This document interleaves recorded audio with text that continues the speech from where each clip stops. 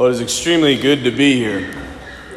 I've been subbed a few times here, and now to be pastor of this place is a true honor for me. On behalf of Father Wolf and myself, I want you to know how excited we are to be here, and for the upcoming years that we will serve you as priests.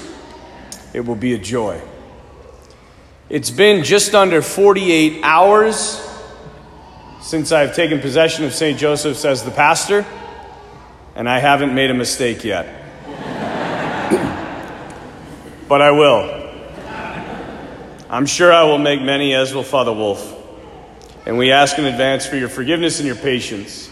This year especially is going to be difficult because I'm still vocation director, and he's a new priest. So, be patient with us. I am the 21st pastor of St. Joseph's, and Father Wolf will be the 51st associate. The Catholic roots are deep here. Deep. This church is a beacon of Catholicism in our diocese, and we want to stand on the shoulders of the great men and women who have come before us and continue that legacy far into the future. Both Father Wolf and I simply ask for your prayers.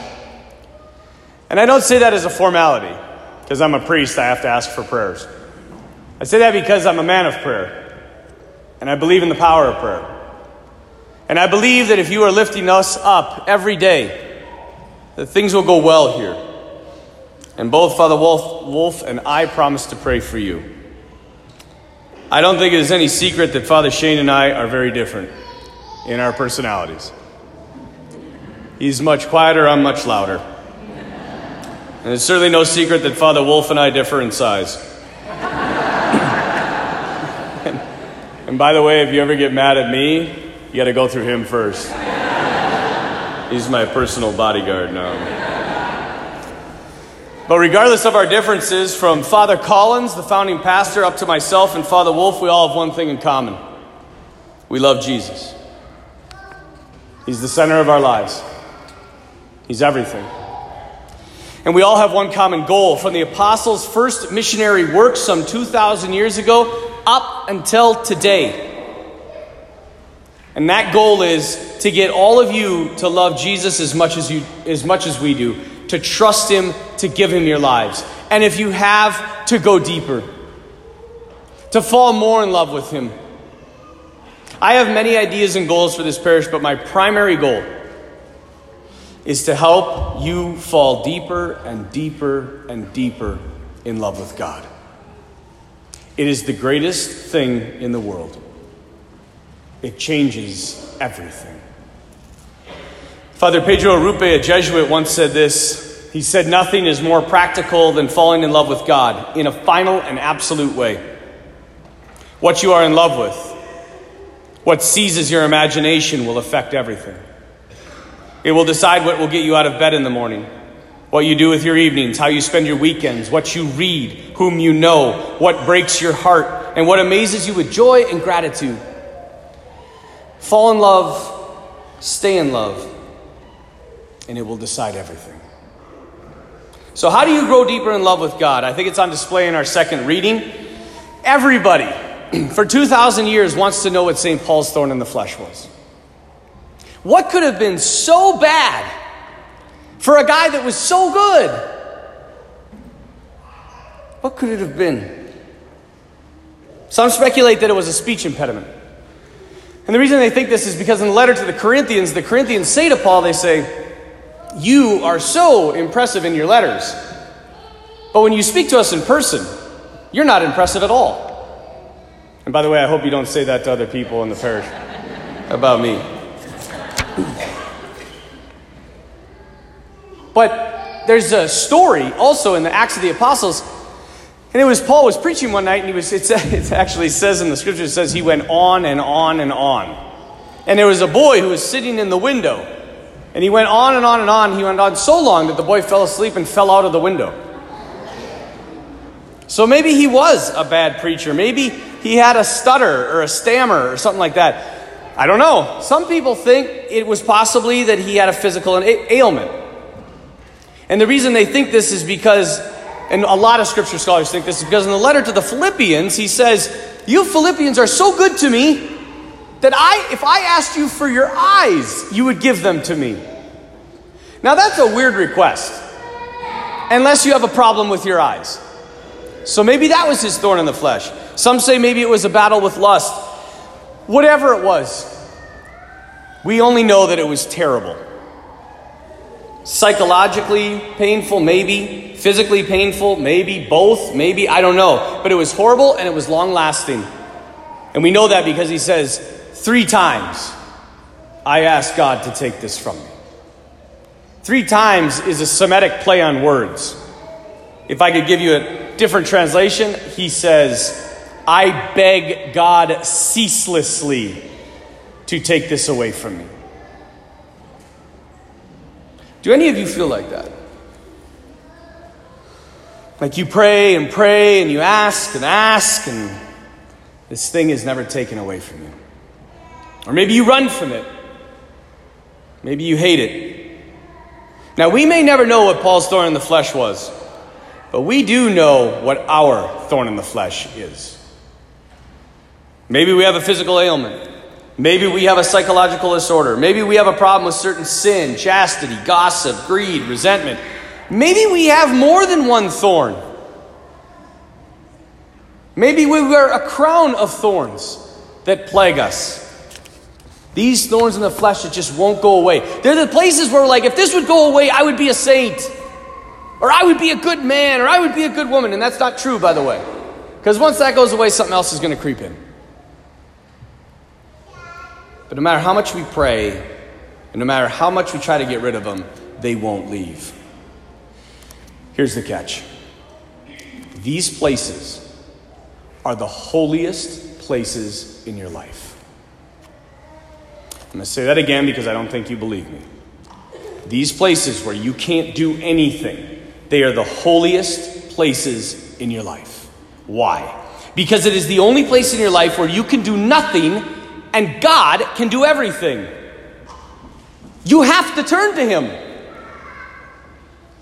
I once heard an analogy of this, Monsignor Tom Richter. He said, imagine if a stone right now fell through the ceiling and landed on my foot. And it pinned my foot down. It was a 500-pound rock, and I couldn't get my foot out, and I was stuck. And I'm like, oh no, I'm stuck forever. And it gets weirder. At that moment, through that door walks the 500-pound rock lifting champion of the world. And he has a shirt that says 500-pound rock lifting champion of the world. Now, at this moment, I have a few options. I can think about what it would be like to have a rock on my foot for the rest of my life. I can make a list of pros and cons of what it's like to have a rock on your foot for your life and not have a rock on your foot for the rest of your life. I could sit back and say 500-pound rocks always fall on my feet and go into self-pity. Or I could do the only thing that is reasonable, which is what? Ask the 500-pound rock lifting champion of the world to do something about it.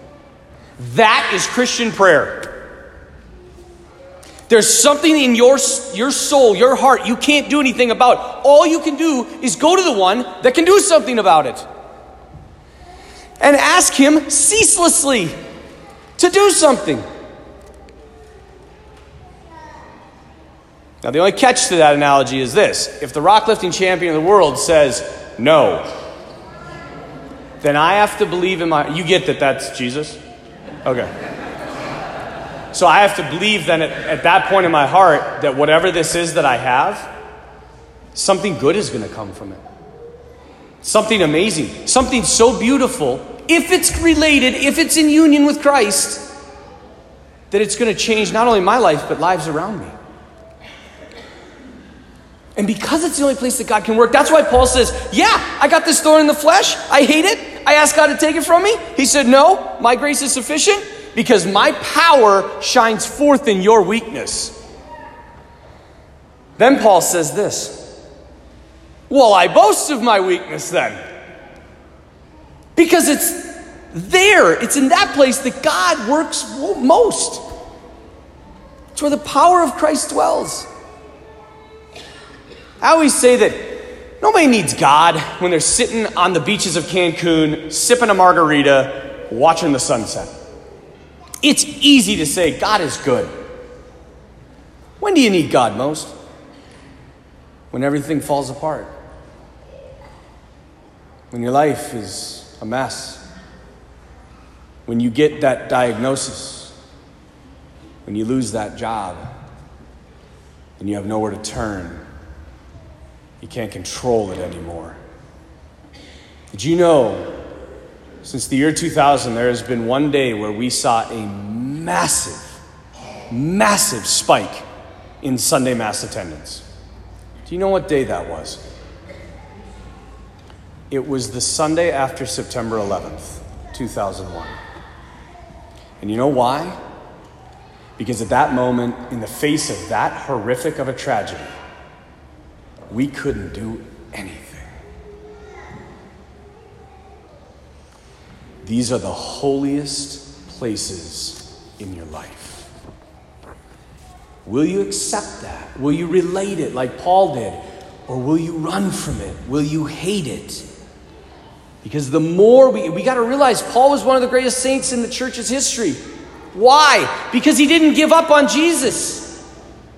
He didn't say, oh, the thorn in the flesh, that's just me. I got to be that. That's who I am. No. He realized that that's where God wanted to work, and God did work. And that's why he became one of the greatest saints in the church. The more we do this, the more we bring Jesus into these places that we have no control, the more we will encounter him in our lives. And the more we encounter him, the more we will say with St. Paul, I boast of my weakness. Because it is there that the power of Christ dwells. It is the one place that we know God is actually working. You know where it's easy? It's easy to experience God in our gifts. I love to preach. It's one of my favorite things to do. It's easy for me to experience God here.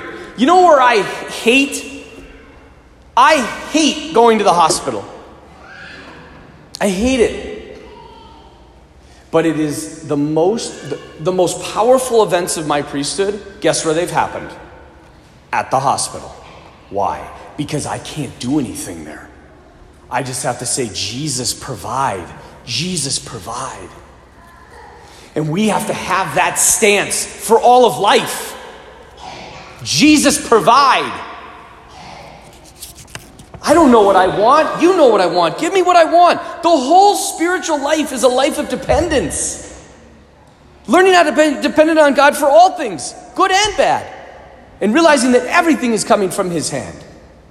And so, my friends, we may never know what St. Paul's thorn in the flesh was, but we know that he was not in control of it and that he boasted about it. And that's good news for us because we know our thorns.